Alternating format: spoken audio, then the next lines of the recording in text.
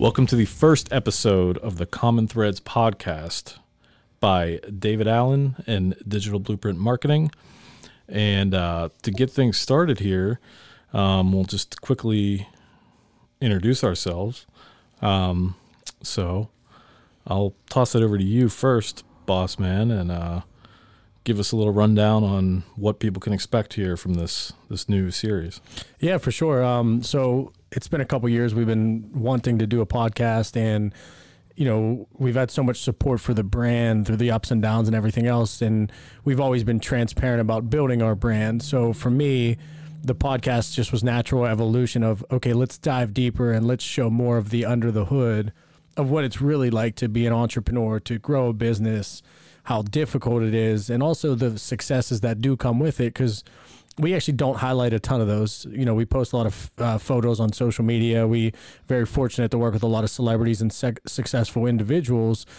But with that being said, we really focus, just like a lot of entrepreneurs do, is on the negative stuff. And I never wanted to make the journey look easy, and I never wanted to make the journey look like it was something that didn't need hard work to go into it. So what you're going to see over the next, several weeks and months through 2021, we're going to have various celebrities that we work with, various athletes, successful businessmen and women, and basically anybody who just really goes above and beyond and understands what it takes to get to that next step in business. And, as we continue to grow our clothing brand and our marketing company, it's going to allow us an opportunity to continue to add just new and exciting guests that we can continue to share their story, and i.e. really tie in the commonalities or the common threads between fashion, entrepreneurship, the hustle, and everything else that's involved. And my name is Chris. I am creative director with David Allen Clothing here since the beginning, and creative director for Digital Blueprint Marketing, and everything just kind of how you just put it all ties together. And that's where this idea was kind of bred, was we do a lot in the fashion industry. Obviously, we have a digital advertising agency. How do you find the commonalities in those two different worlds and bring them together so that the content that we talk about appeals to people on either end of that, whether they are a business owner who's looking for inspiration and marketing ideas and cool new content things that they could try, or just philosophical ideologies of marketing that we use. But then people that are deep in the fashion world, and people that love professional sports and will find value in some of our special guests that we'll have here. So really the name of the game is commonality. And I think maybe a good place to start here is, for you, what is the common thread that led you from the initial journey of David Allen Clothing and the jump you made to begin that journey through where you are now, being the owner of multiple successful companies, and what you're looking to do next? A lot of people don't know where I actually started this journey, and it was prior to David Allen Clothing. And ironically, Chris was the first person that I called. I think I was 24, 25 at the time, and I had an idea to start a necktie company. So that was, my early to mid 20s, and then I had two failing businesses, after that inevitably led me to doing the custom clothing. And, I think the one thing that I've learned through this entire process, it's been about 10 years or so, 11 years that I've been attempting to be an entrepreneur overall, and half of that successful and half of that failures. And I think the one thing that really correlates between everything is just, you instantly learn there's no quick way to be successful. You instantly learn that there's no, hey, celebrity A posts something and then all of a sudden you have this massive following, or you automatically sell millions of dollars worth of product. That just doesn't happen. So the quick kick in the ass that I received was that message was, hey, if this is going to happen, there are reasons that people say it takes 10 years to be an overnight celebrity or an overnight star or overnight success, whatever the lingo would be. And I look at the negatives that we had in the beginning, or the failures that we had in the beginning, as being the catalyst to understand that it was going to be a grind to actually do this. And, we started out with the necktie company, which was called Spearing Threads. And I had 3 business partners on that. Quickly realized that not everybody's meant to be an entrepreneur. And, I had partners, and it just never was anything other than a side excitement to them. And for me, I always had grander visions of just being a successful business person, because I just trusted myself.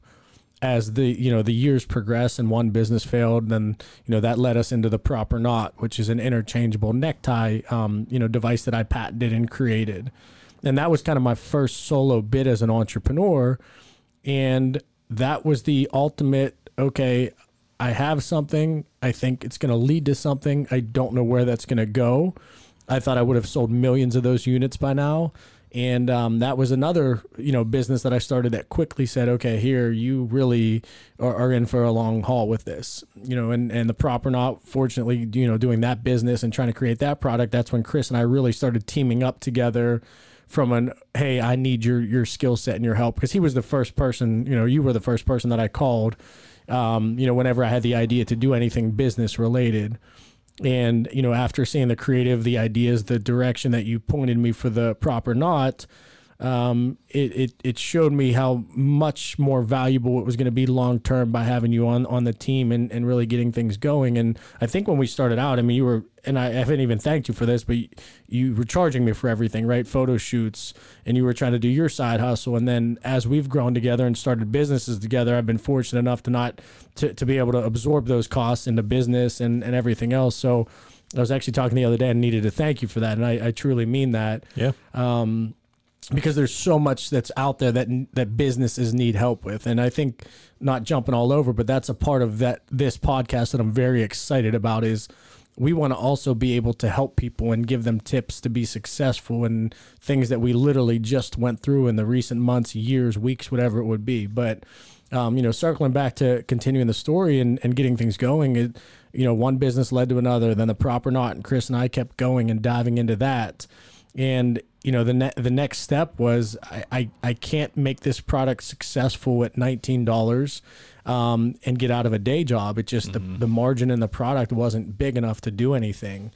And it just said, okay, well, what's next? And I understood the power of fashion. I understood the power of presentation and first impressions and all those things when I was formerly in medical sales.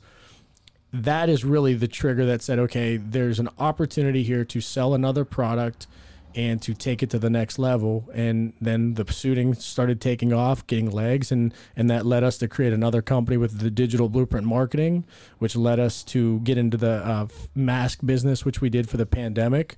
And I think 6 to 8 weeks, we sold over 500,000 masks, something along those lines.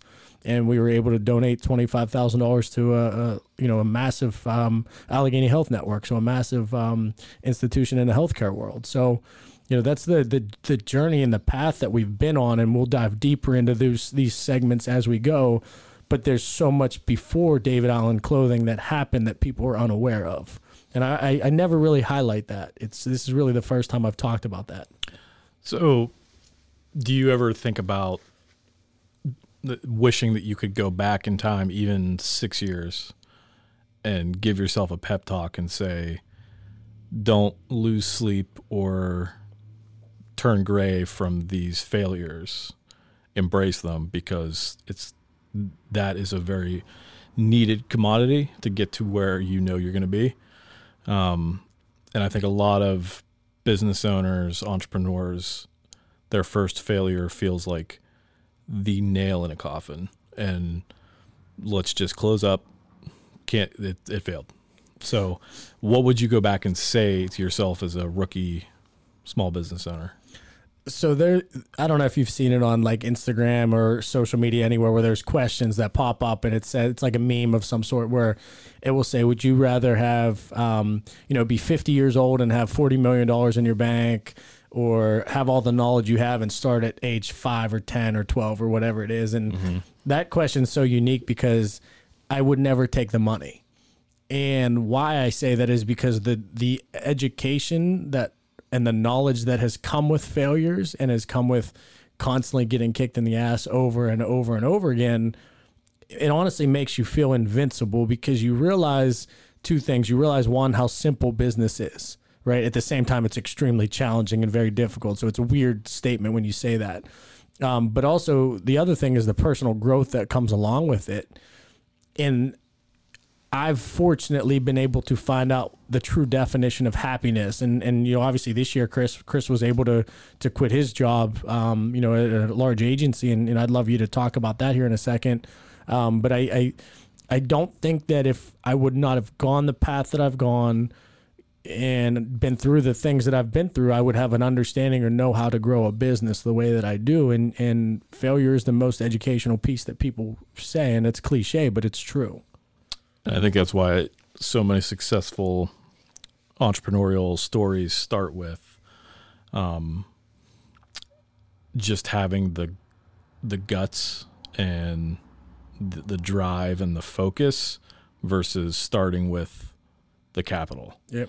I think there's no stat in my lexicon to pull up, but I would think that businesses that just start with a ton of money probably don't last too long, because they just feel like they're already comfortable because they have the money and they probably don't use it right. Versus if you have just a small amount of resources but a dream, that's a pretty dangerous entrepreneur right there. Yeah, and I, you know, I've been fortunate to run into all kinds of entrepreneurs in the suiting business as I've sold to different business owners, and I've seen both ends of the spectrum. You know, even recently I had a client of mine that I've become good friends with, and you know, their path was far different than my path, and it really hit home, because I just think the appreciation for things are so much more different, and the way you treat people is just different, and the thanks that you give people, man, everybody, whether you buy a $140 shirt or now, you know, a $70 sweatshirt or $75 pair of joggers we offer, I value those people so much more, and I would never disrespect anybody, right? So I think what it does is when it teaches you to grind it out whenever things are terrible, and I didn't have, you know, hundreds of thousands of dollars or millions of dollars that went only into the business to grow. I think it molds a different individual, and there's nothing wrong with the other path by any means. You know, I personally, I'm glad I went the way that I did. You know, it's been really, really difficult, but, you know, the things when you experience in life and you understand what life's about, that's where you get the knowledge. And I think one of the big common threads that I obviously know, knowing you for so long and being in business with you, it's the same common thread that I share and our other business partner shares, is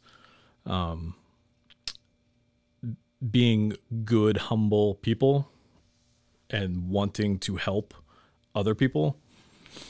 It's such a simple sentence, but you either walk it or you don't. Right. And everything we've ever done and you've ever done has kept that lens of, okay, if we do this new initiative, this new campaign, this new product, this new whatever, how can we also use that to help people, to donate, charity, things like that? And I think that's been maybe one of the biggest common threads we've had, that has kind of steered our ship with decision making. If something doesn't feel right and have that element of giving to it, we might kind of pull that off the table. Right. But if there's something that feels really out there, but there's a giving element or something that just we know will be better for general public or consumers, then we know it feels right in the gut. And that's another one of those intangibles that you don't really think about when you're starting out, that's a very important thing. So where did that stem from with you as far as being so young as an entrepreneur? You would think that everything needs to be, okay, me, how do I get to that next stage, next checkpoint, versus I'm not worried about the next checkpoint. I just want to do what's right. So how did you make that decision to start the fashion show so early on in the game and carry that through all the way? So, I mean, it's a difficult question to answer because I don't know. I can only kind of explain my thought process on why I've done certain things or why I've, came to you and said, hey, what do you think of this idea? And, I look back at our first fashion show that we had. I was doing some work with the American Cancer Society, and we were doing something for breast cancer awareness and trying to raise money. And I had a friend that worked there at the time who also helped me do some things in the clothing. Shout out to Brian Ghoulish on that. He's an awesome dude, and really helped get a lot of things in the first 6, 12, 18 months of business really going for us. And I just think you realize how many people are out there that just need help. Or there's so many people out there that just don't have the same situation that you do or not in the same position. And I just don't like that. And it's not the fact that I don't like it from any other standpoint of like, man, I feel like I'm super blessed and super fortunate to have what I have or to be presented with even the mindset that I have when I know other people don't have that mindset. And the power that you have as an individual and how you look at your day to day when you serve other people or help other people, there's no better rewarding feeling than that. And I've seen other sides of that in business where I've had people that I've associated with through business and learned who they are that have only done things if they were going to get something in return. And I just think that's one of the ugliest qualities a person can have. And it may work forever. It may be a tool that I'm not using that has hindered a little bit of growth in some capacity, but I don't care because I just believe in being good and doing what's right. It's always about setting an example. It's always about taking the lead and putting yourself in a position to help other people. And there's two things that happen. One, the feeling that you get by helping other people, there's nothing that's more rewarding. There's not a dollar value that you could put on that. Seeing someone else appreciate or smile or say thank you because you've done something for them, a gesture, created something, whatever, is just fucking awesome. And then the other side of that is you always get something in return from that too. And if you don't, who cares? But the good juju or karma or whatever you want to call it that happens, I think we're a testament of that. We've been fortunate to have so much support in the community. And when we had our first fashion show for the American Cancer Society, I had no idea if 3 people were going to show up or 5 people or 1,000 people. And I remember my parents told me, my dad was nervous. He was like, yeah, I wonder if anybody's going to even show up to this thing on the first one we had. And then they pull up to the strip district in Pittsburgh and see this holy shit, magnificent spectrum of what we put on. And we had 350 people on the first event. I remember being skeptical too. I mean, I coming from my music background, I know how hard it is to throw a launch event that's kind of feels like a concert and all the pressure and promoting and, so I was 50-50. I wanted it to be great, but at the same time, first thing out of the gate, you don't know what's going to happen. And I remember standing in the back and just seeing it all and just being like, I think we have something here. And I think a big reason for that is success right out of the gate with the fashion show was, like I said earlier, it wasn't about me, look at me, fashion designer. It was, I'm just a tool you're a tool. I'm just a source to bring these resources to a good foundation. Yeah. So at that, and bringing in the celebrities as well, who also shared that same, being a vessel for raising money and not, hey, look at me and let me sign 1 million autographs. They were there to do charitable work. And they all mingled with everybody too, which was incredible. Yeah. That I still remember all the pictures in the photo album there of just, seeing people we went to college with or even high school with and standing next to pro wrestlers and Steelers. And it was just a different thing that nobody's really used to here in Pittsburgh because, frankly, in 2015 or 16, if you Googled Pittsburgh fashion show, you're not going to see much. Right. You're probably only going to see the Steelers. Versus if you Google that in LA, New York, Chicago, you're going to see 1,000. Right. So that really set a precedent that I think laid a framework for where the clothing company is now and the perception of it in the city and even beyond the city now, frankly. But it all stemmed from wanting to do good and that humble approach. And for me, that humble approach, I didn't just pick that up in marketing. That stemmed from everything I did before it. Right. And, I think about my 10 years as a touring musician, you don't leave that venue until you say thank you to the sound guy, the stage manager, the bartenders, even the person attending the bathrooms. Yep. You say thank you. That's really awesome. And there's no rule that says you have to do that. And frankly, a lot of people in that world don't do that. But the next time you roll through there, they're going to look forward to your event. They're going to want to help you. And you just have a good name associated. And, that's something that stays with me now where we are also is, saying thank you to custodians that clean your building. Things like that. It's such a small thing, but when you do that and you don't do it to just pat yourself on the back, but you do it just because that's instinct, I think you're going to find success no matter what, because you're grounded with stuff that isn't intangible that a lot of people don't get. Every single year for every single fashion show that we had, I always get text messages, where are you, where are you, where are you? And until you just said that, I never thought of it, but I'm the last one to leave the event. And I remember the first one, and it was in the Strip District, and I was standing outside, and I remember I took a picture, facing I was just leaning up against a stool or a car or something, and I had my feet crossed, and I just took a picture of my lower half, showing the suit that I had on, showing the pants that I had on, and I said, "We'll see you next year," something along those lines. And that was the first year I had aspirations of doing it on Grandview. But to the point of that, I was like, man, I was the last one here. I couldn't, at that time, Uber was pretty new.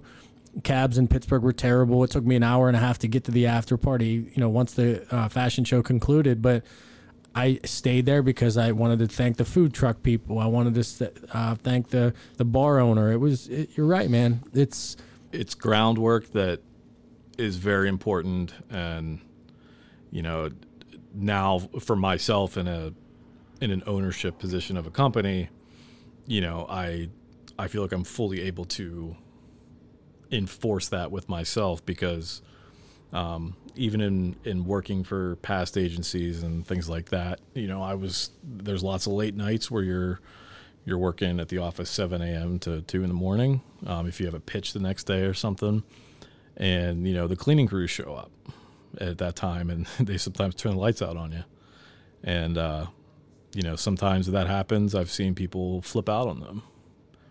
Like, what the fuck? How dare you do that while I'm in here working? Yep. Well, they're working too. They're just doing their job. They don't know you're in here at 2 a.m. You're not supposed to. Right. But in advertising, it's normal. But to know their name and, say, hey, Sandy, how are the kids? Blah, blah, blah, blah, and just know them as a human, not their job title. That went a long way for me, especially when I lived in Chicago, and I just, I would just remember everybody's name because I didn't know anybody. So everybody I encountered, I just remembered, okay, that was Tanya, diner waitress, South Loop. We talked about Tom Waits' music. I actually had that note in my phone. Yep. So next time I went in there, I would remember her name, remember what we talked about. It's like starting a clean, fresh slate and just like going about life differently. But it's an important thing. And there's nothing you're going to get back from that. Nothing. No. Zero. Right? And that's the awesome part about it. It's easier to just ignore them, put your head down, pretend like you don't see them. But they're a person too, and you're no better. Right. They were probably with their family all day, and I was sitting at a computer for 12 hours. Who's a better person in that situation? Right. So I think that's just a big lesson I've learned in personal growth, and then the thread of that going to business, because you see so much of the ugly side. Yeah. And where I kind of come into the picture here as far as my background in advertising, I got that lesson on day one. Actually, I was still in college, and I had my first interview with a big ad agency. I had to go out and buy a suit for the first time. Not your style. Not my thing. I had to go to Men's Warehouse, and I just said, I need a suit. Yep. And I think I just got some like funky shark skin, like way too flamboyant for just a college kid. And so I literally Googled, Google was around back then, right? Oh yeah. Yeah. Yep.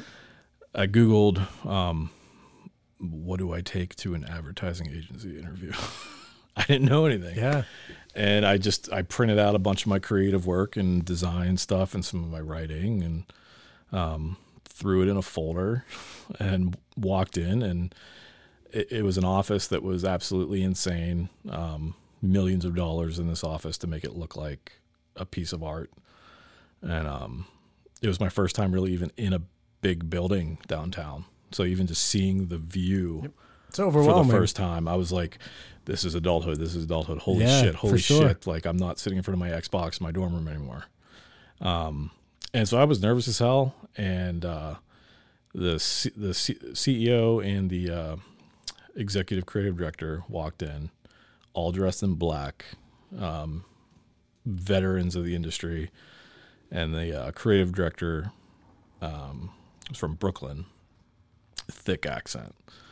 And I was scared to death. Which is even more intimidating at that age too, right? Scared to death of her. And I was just like, I felt myself with my resume, which basically just said I went to college. Right. And in my portfolio, I just remember kind of trembling, pushing it across the table.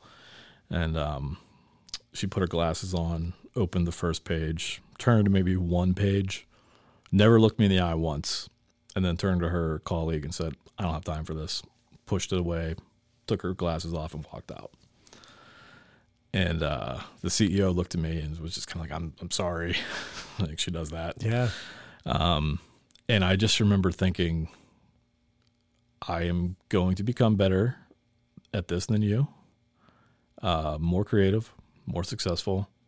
Maybe I'll steal a client from you someday. Yep. And we did. This past year, we did steal a client from them. But I don't even think I knew that. Yeah. We could talk offline on. Yeah, on that was I good. I think you told me that story. I didn't remember that though. I had a Hawaiian punch to celebrate that day. There you go. But the whole point there was that was my introduction to the industry. Was very kind of brash, in your face. If you suck, I'm going to tell you suck. Right. I'm not going to sugarcoat it. And as I got older in the industry, I realized there's actually some upside to that approach, especially in the creative world. It's either good or it isn't. Right. And so I did, long story short, I did get hired there eventually. Yeah. And I learned a ton from her and the CEO. Did she ever say anything about that after on No. you know, why? No. The whole time I worked for her, that type of vibe was always there. Yeah. But it pushed me because I knew that even if I did something amazing, it would just be like okay, that'll work. So I wanted to keep striving to get better versus gushing over how good this is. Right. And I realized, and I think now that I'm in the exact position she had, I'm that way too for myself. If I do something that I think looks good, I don't sit back and stare at it and say, move on. You are a god. Yeah. I say, it's right for what it needs to be. Yep. Let me stop you there. So I think there's a couple things to really think about. Number one, and this is good for other people in business that are just going through different situations. You may have a boss, you may have a coworker, some whatever it is that treats you that way, right? So I think that's number one for you to start fueling you, right? It says, okay, I don't treat people this way. I don't want to be treated this way either. And, that was my first taste in quote adulthood for that. And all those experiences that you have along the way are what build you into the person that you are. That situation helped you get through other client situations or helped you deal with another situation from somebody you may have worked with at another agency or another company or in our business. And it teaches you life. Yep. I think that's what people, you could look at it and be like, oh, fuck her, or whoever it was, like, screw them. And you're right. You are better than them and you are more talented than them. And I feel the same way about myself with people, and that nobody can be better than me, not because of the talent that I have, but the work ethic that comes with it. That's the different edge in the scheme of things. Yeah. It's that everything lays the groundwork for what you don't know is coming. Right. And, in that moment, in that room, while I was still between college and real world, I knew in that moment that being humble was more important to me than being hard ass, frankly. And I knew that I needed to get better, and I did. And then I, learned what to come in that room with next time. And it was like an audition. And the next time I came in and auditioned correctly. So in retrospect, when I tell that story, it sounds like I'm being bitter, but in reality, that's one of those very thankful moments that's how I got born into that industry.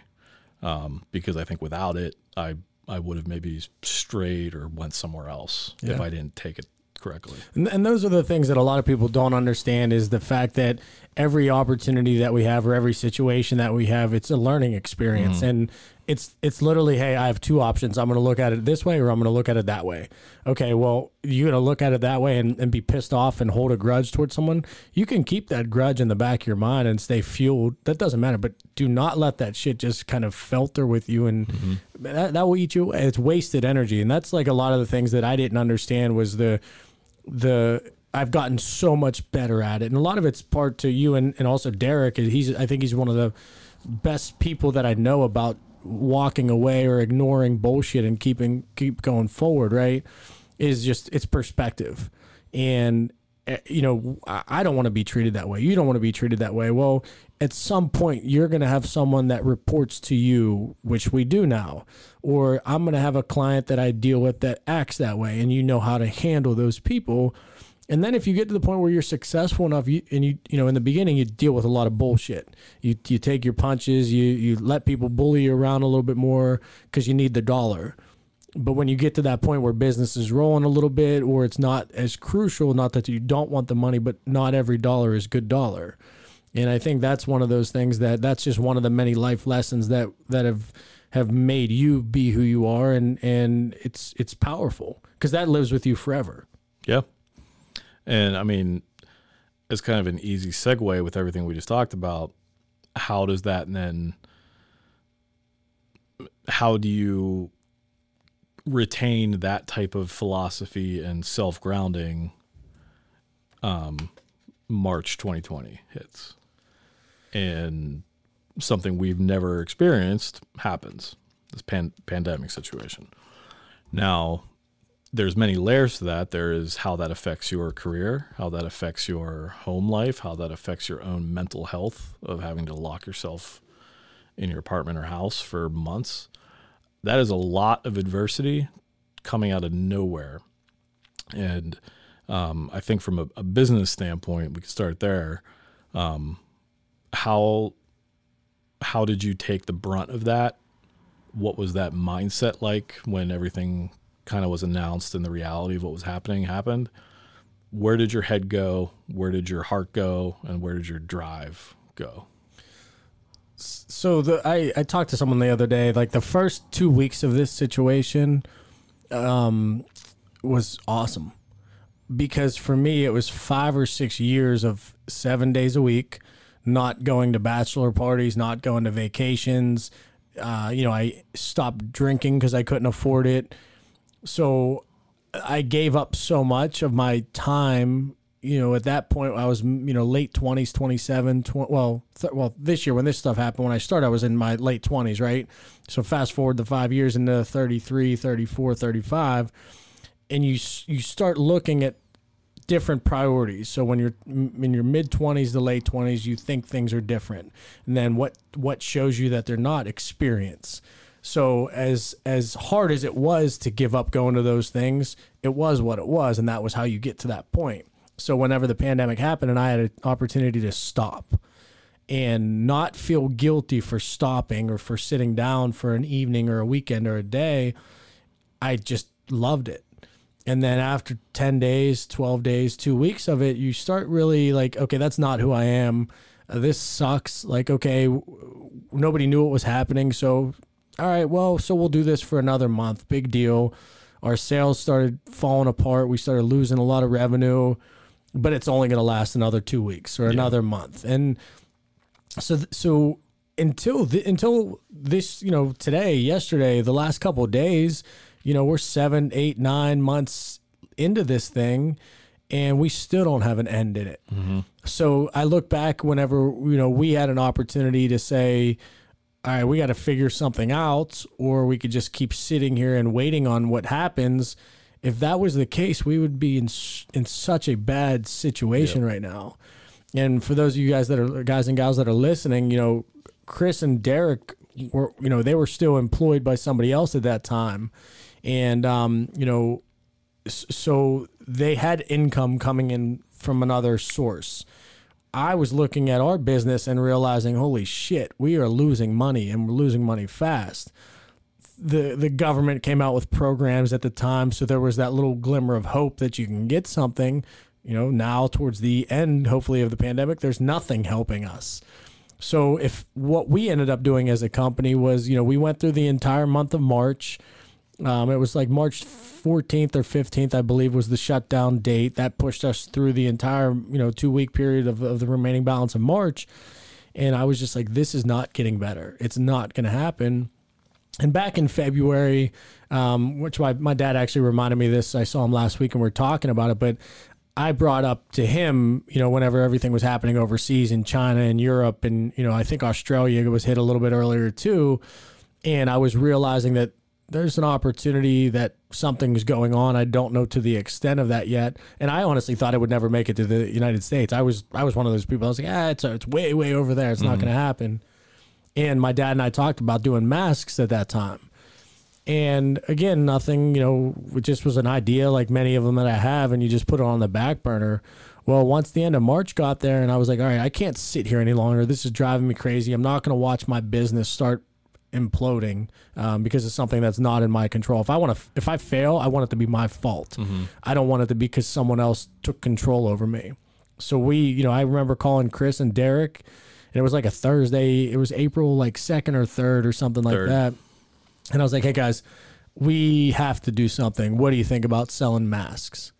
And I remember the conversation. It was in the afternoon, and I just remember the excitement that I had on it. And then the belief that I was like, I know with watching you and Derek and what you guys have done for our marketing company for other clients, that you guys are the missing piece to what I can't do. And that's the creative, and that's the, the social media targeting and things like that. I just didn't have a background in there. But I saw what you guys did for other customers, and that was really the start of even DBM taking off.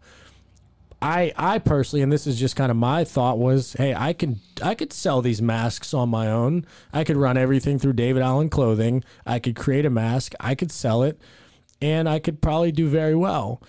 Or my other option was, hey, I could start another business. I can make Derek and Chris equal business partners, because it's going to take the three of us to be able to do what we wanted to do. And okay, maybe I make less, or maybe I make a lot more because they're doing things that I can never do. And I couldn't pay them to, pay you guys to do that at the time either. So it was like a super crazy, interesting point of that tests the entrepreneurial mindset. And I know a lot of people that would have done it on their own.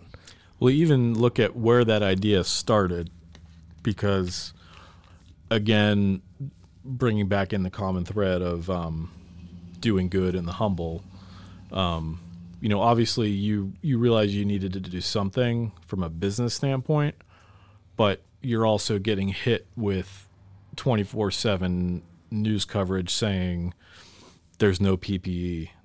There's hospitals can't get things. And if the hospitals can't get things, what are we all supposed to do?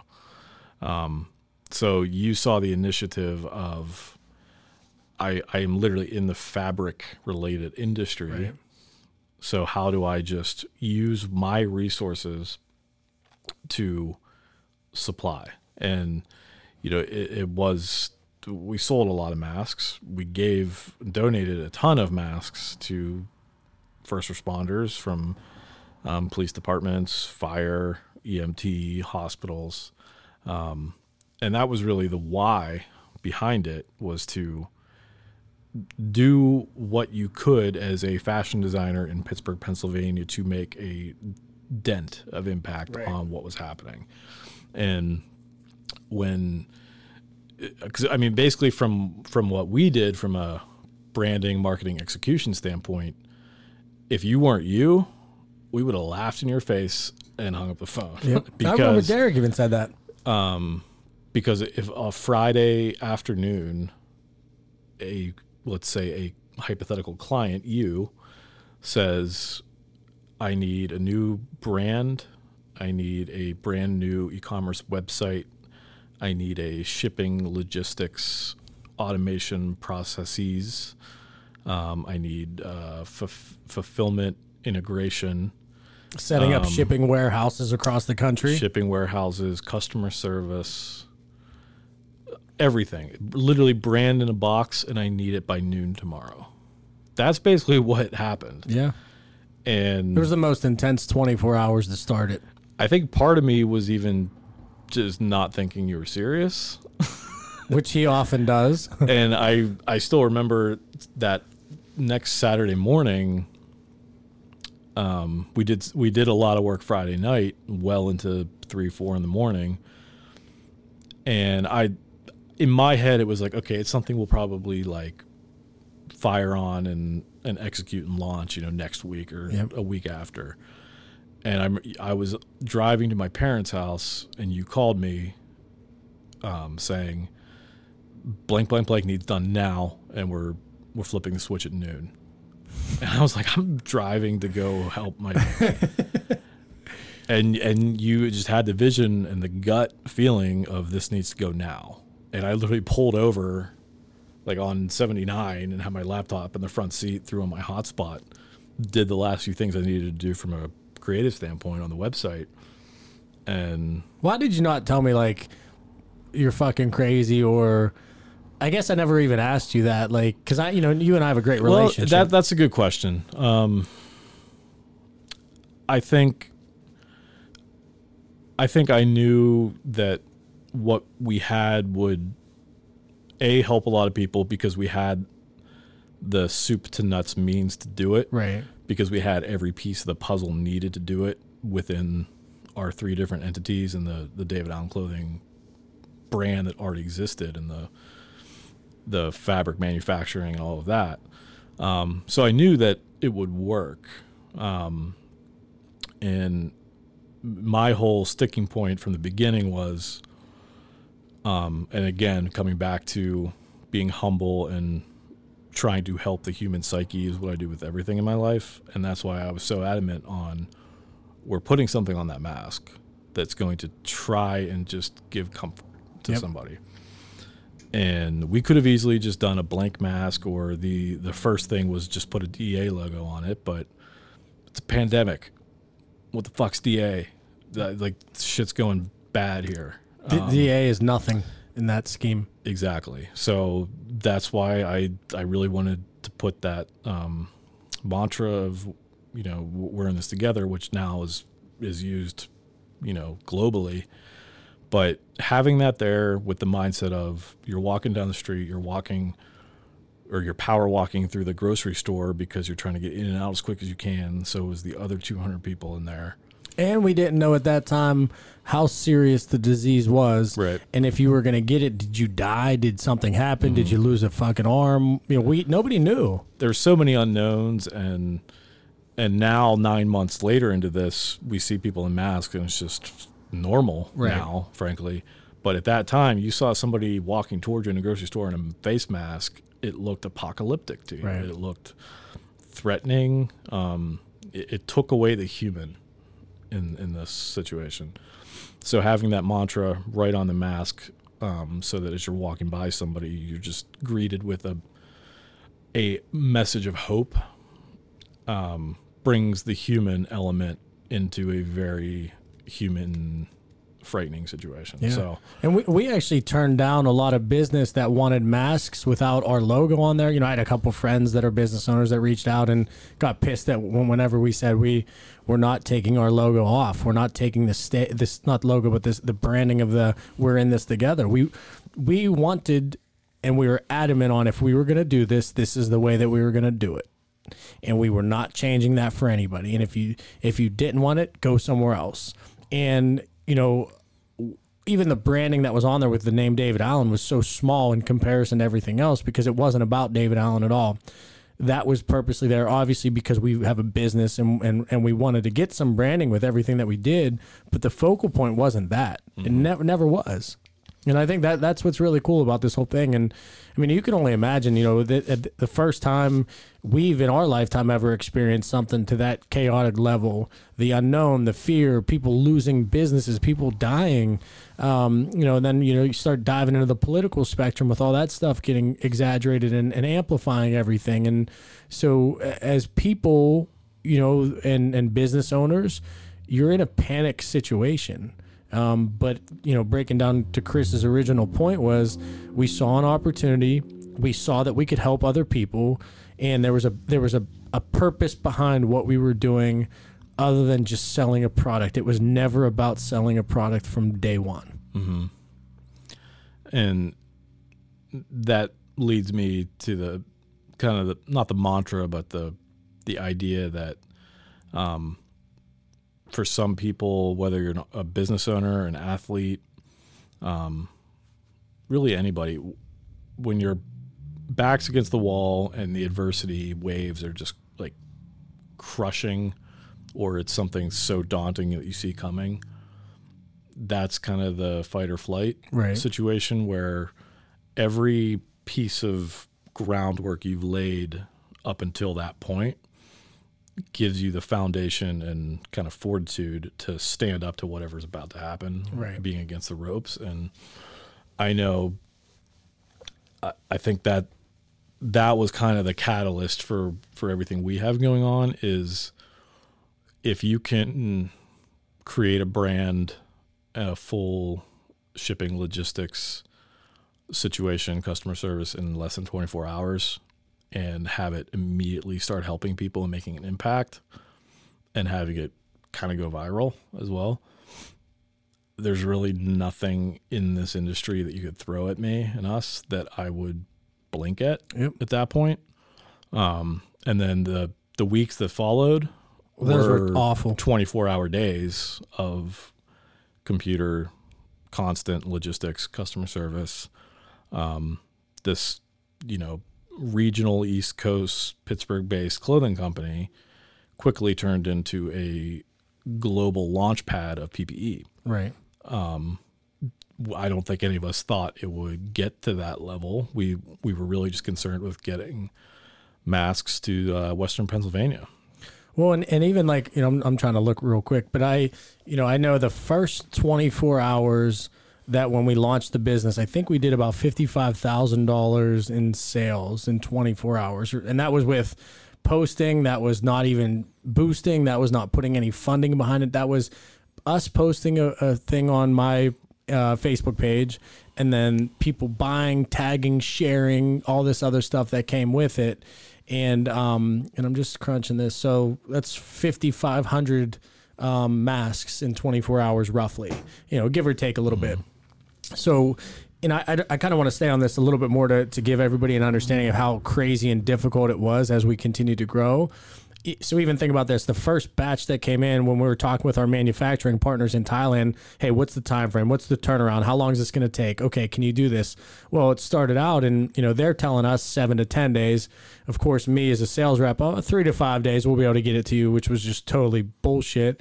Not knowing that, just being optimistic that we could do that because we turned other stuff around in a quick time frame. Well, the first batch took 3 weeks to come in. So now you have, you know, 5,500 orders out there or individual masks out there. Well, in an Amazon-minded world where everything's now, we're not putting a product out there in a time that's a global pandemic, in a time that people think they're going to die, in a time where no one else can get them anywhere. we got harassed like crazy. And I think the first batch that came in, the branding on the mask just wasn't, it was an error, or there was a blotch on it or something. So it looked like there was a line down the, the logo of everything. And I remember telling Derek and, you and Derek, like, hey, we can't sell this. And looking back, we probably could have, and it would have been fine. It was what it was at that time. But we took that and we donated that to the hospital in Missouri. Yeah, and normally in that process, you have a whole quality assurance situation on the manufacturing side and the intake side on the David Allen side, which would catch anything, send it back, replenish. Right. Normal quality assurance process that there's no time for that. Cut it out. Yeah, we know these masks are created to do what they need to do according to the CDC guidelines, and they're already from the certain fabric that already, was water repellent and didn't let things in and out. So we knew the product was fine. It was just a cosmetic thing that normally would never be acceptable, but in this situation, get it in, get it out. And that's a business, learning that is new, because we've never faced that situation where this product is a, PPE. This isn't a fashion garment. So getting it in the hands of people is way more important than, having a couple extra stitches on a logo. And that's, which is hard for me to accept that. Exactly. Because I'm in a business of people. I'm used to having people buy thousands of dollars per product, hundreds of dollars for one item, and it's got to be perfect. It's got to look good. So I know, three of us were kind of in a lull stage where it was like none of us really knew what to do. And, we saw that the hospitals and the first responders needed help, and there was a whole hospital system in Missouri that the government wasn't helping them. They had nothing. They didn't have N95s. They didn't have the blue hospital masks. They had nothing. And the thanks that they provided us was well worth it. Mm-hmm. They were so appreciative and so thankful of what we were able to do for them. All right, cool. Now let's keep going, because I'm okay with the bullshit that we're getting from customers now. Hey, this is a scam, right? We had to deal with people saying we were a scam in the beginning until we started shipping product out and getting product out, because, there's people that take advantage of situations where people are more sensitive, and, there's internet scams left and right. So not only did we have to provide and prove that we weren't, the customer service, and shout out to Krista on that, the harassment her and Missy had to deal with. And even, I remember calling you guys a couple times, like, dude, like, guys, we got to fix this. And there's a problem here. Like, people are starting, give us negative reviews. We had 5 or 6 people call the Better Business Bureau, which they're a bunch of bullshit anyway, but that bothered me, because it was like, man, for 5 years we built this clothing brand. And for 5 years, customer service was our number one, and we never had anything, a couple bad comments here and there, but you're going to have that. But it was like 1, 2, 3, 4, 5, 6 negative comments back to back to back.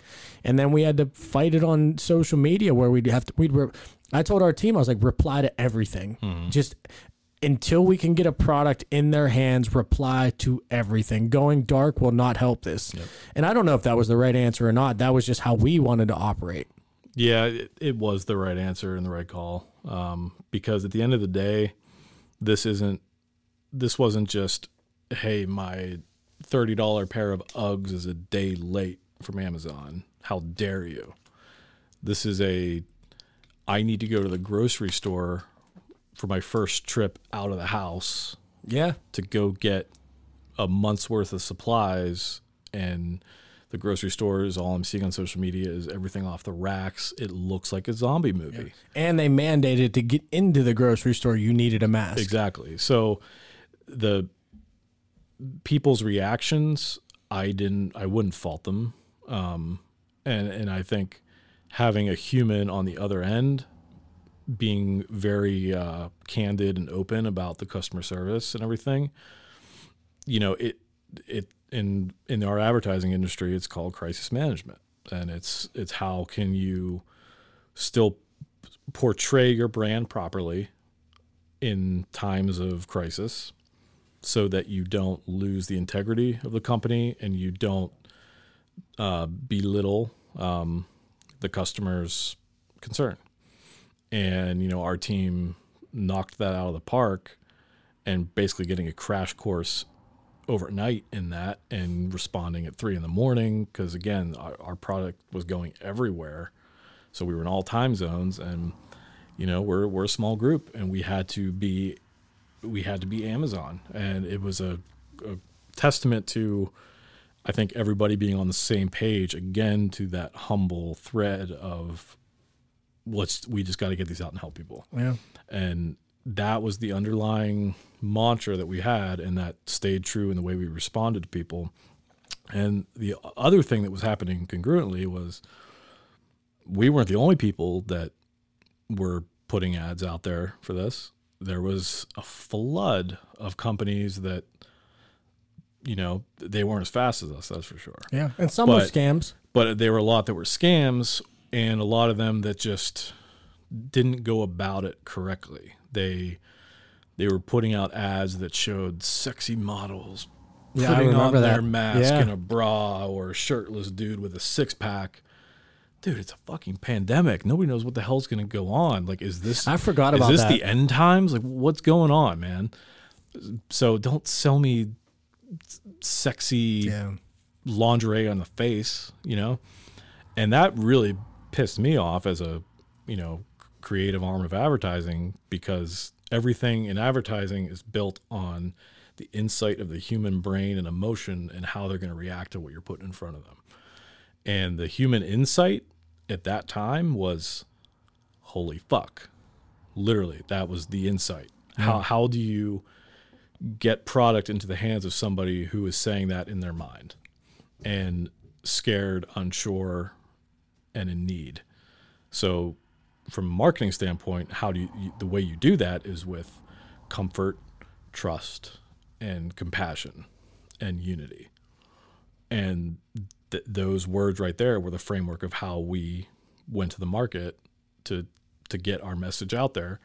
And I think of all the organic shares and the viral elements to what we put out there, it was all based around the mantra.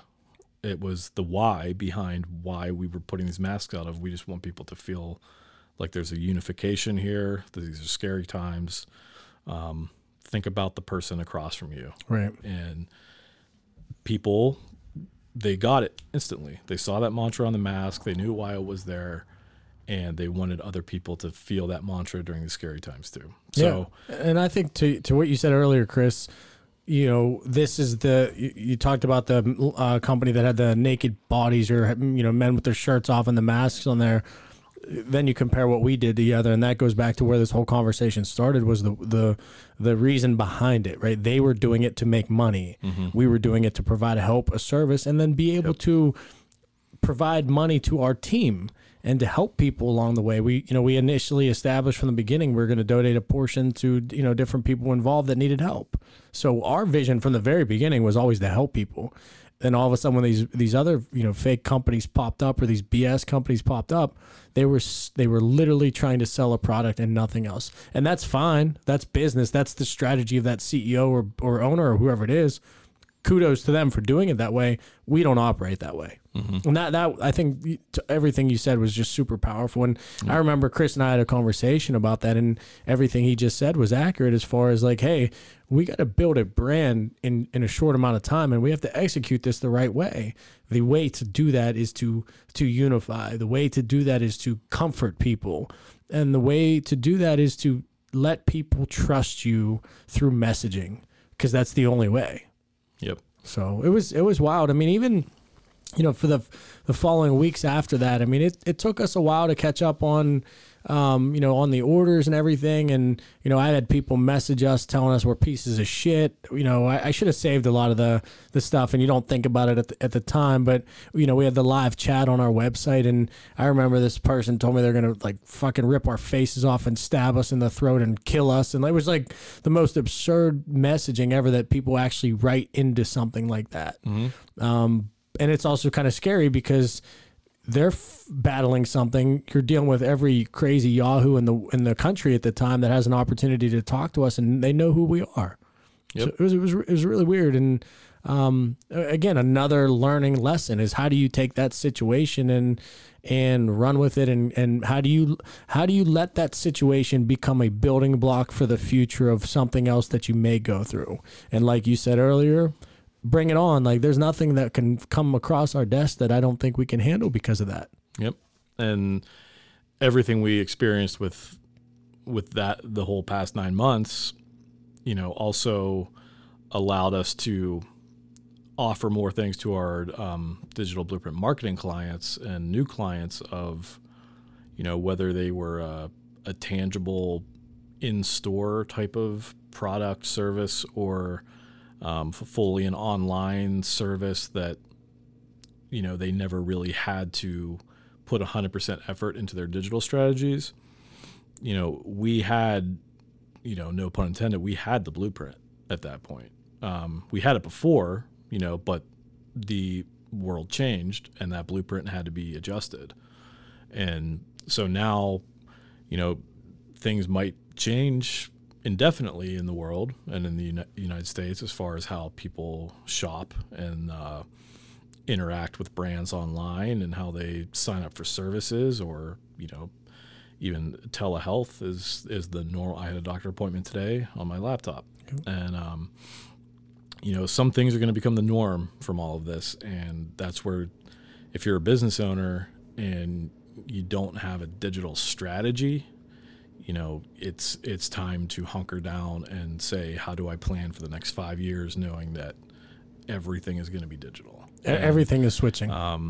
There's always the in-person aspects to all different kinds of businesses, but a lot of those start in the digital world. So if it's that new, that new chiropractor, that new car detailing service, physical things you go to, but how do you find them? And how do you feel trust and validity in that company before you even walk in that door? What was, just out of curiosity, what was the craziest part about the whole, the life of the mask company for you? What does anything in particular stick out to you? Any experience, I know what I'm going to bring up after this, and we've talked about it, but I wanted to get if there was anything on top of mind on your end. I think for me personally, as far as what was the most time consuming and late nights, it was the influx of companies that wanted their own masks. It got to the point where I had to rent my own warehouse office space with multiple monitors and just kind of my own. Is that why you got the studio? Yeah, my own thinking and scream space is what I kind of call it. Because, obviously working from home was the normal at the time with my, day job agency and then our agency and the masks.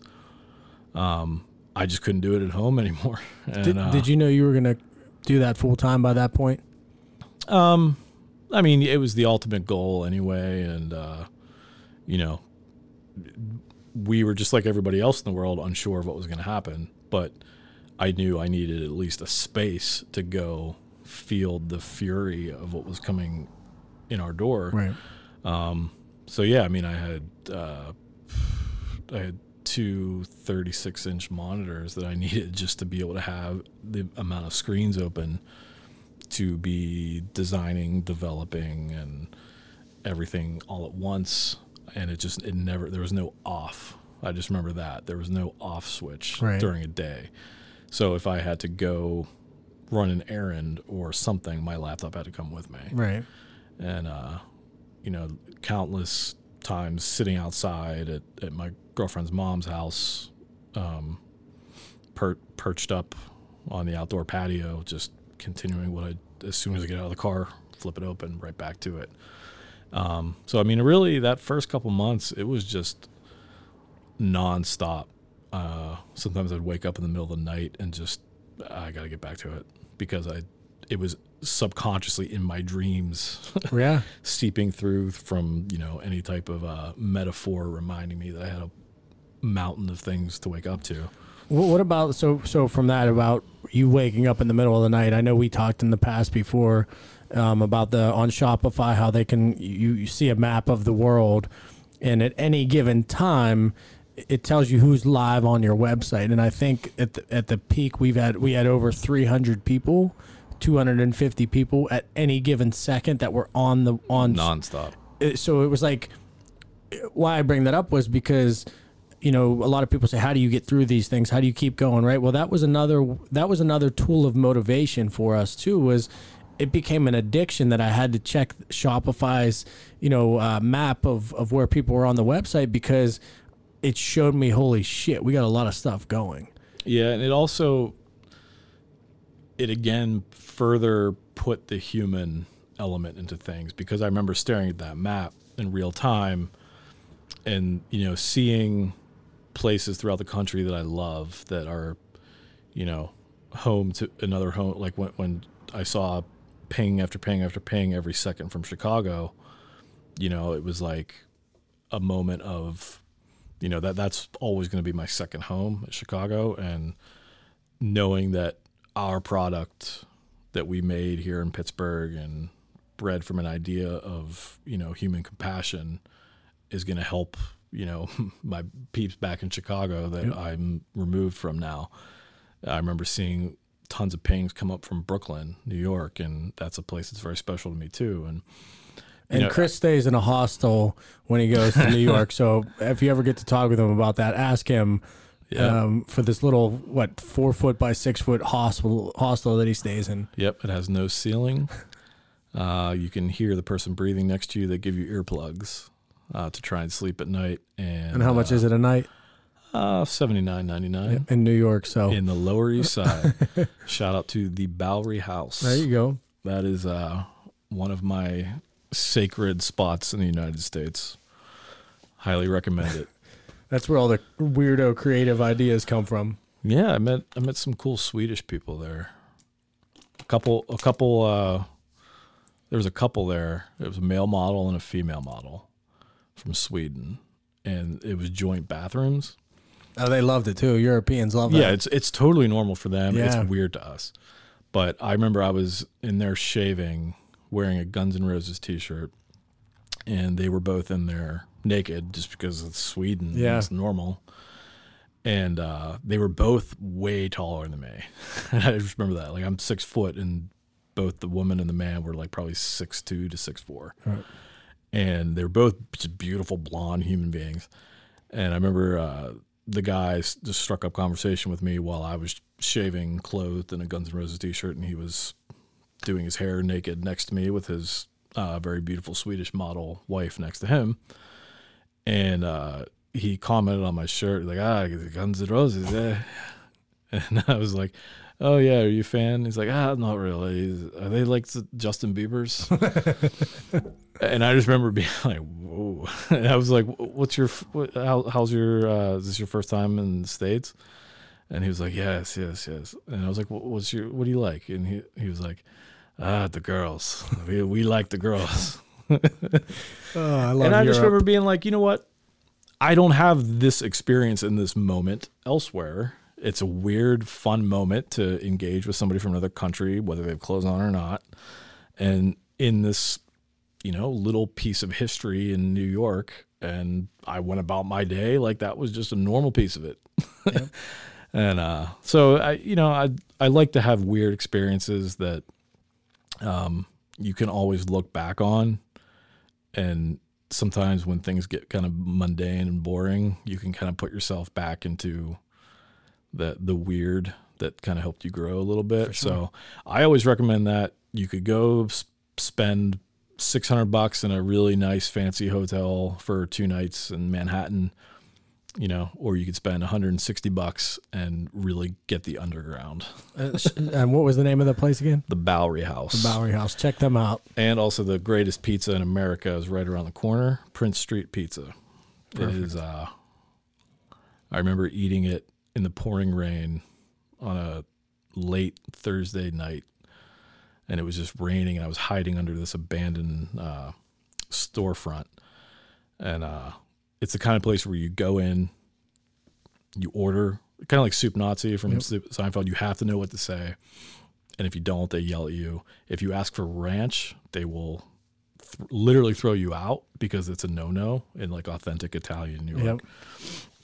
And I just remember sitting outside under this storefront in the pouring rain, and I ate it, and it was just like an out-of-body experience. Like, this is something beyond humanity, this pizza.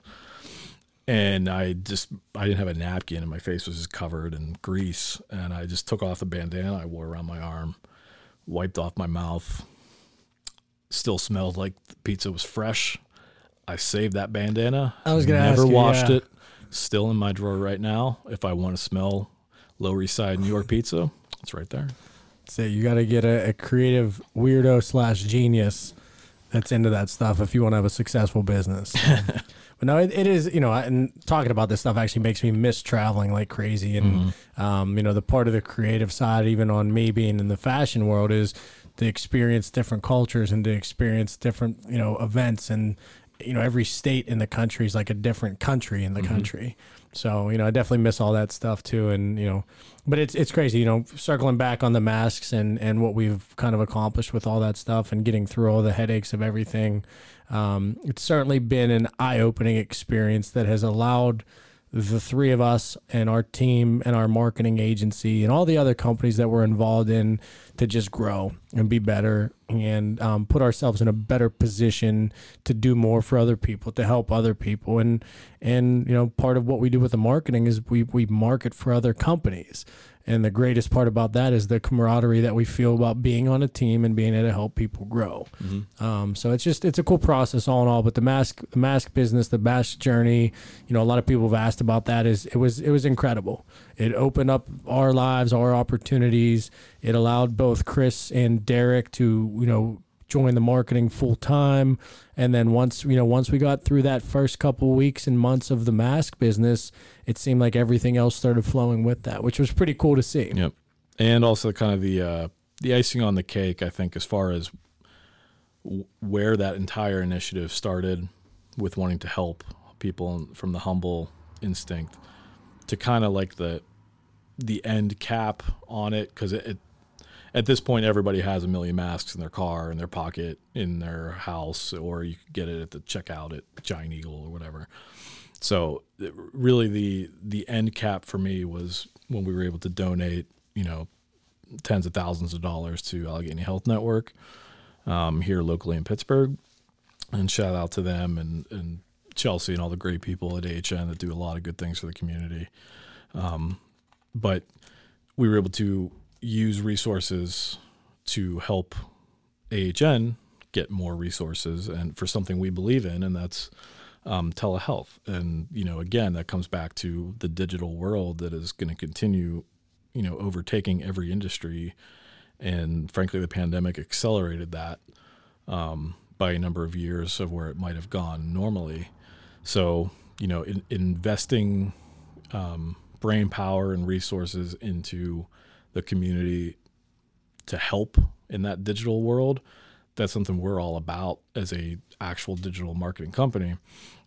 And that's why we're really trying to help, you know, small businesses even in the area or friends of ours that own businesses to get them through this. And, you know, for some people it's a cup of coffee and some advice, or it's a text answering a question of what would you do in this scenario situation.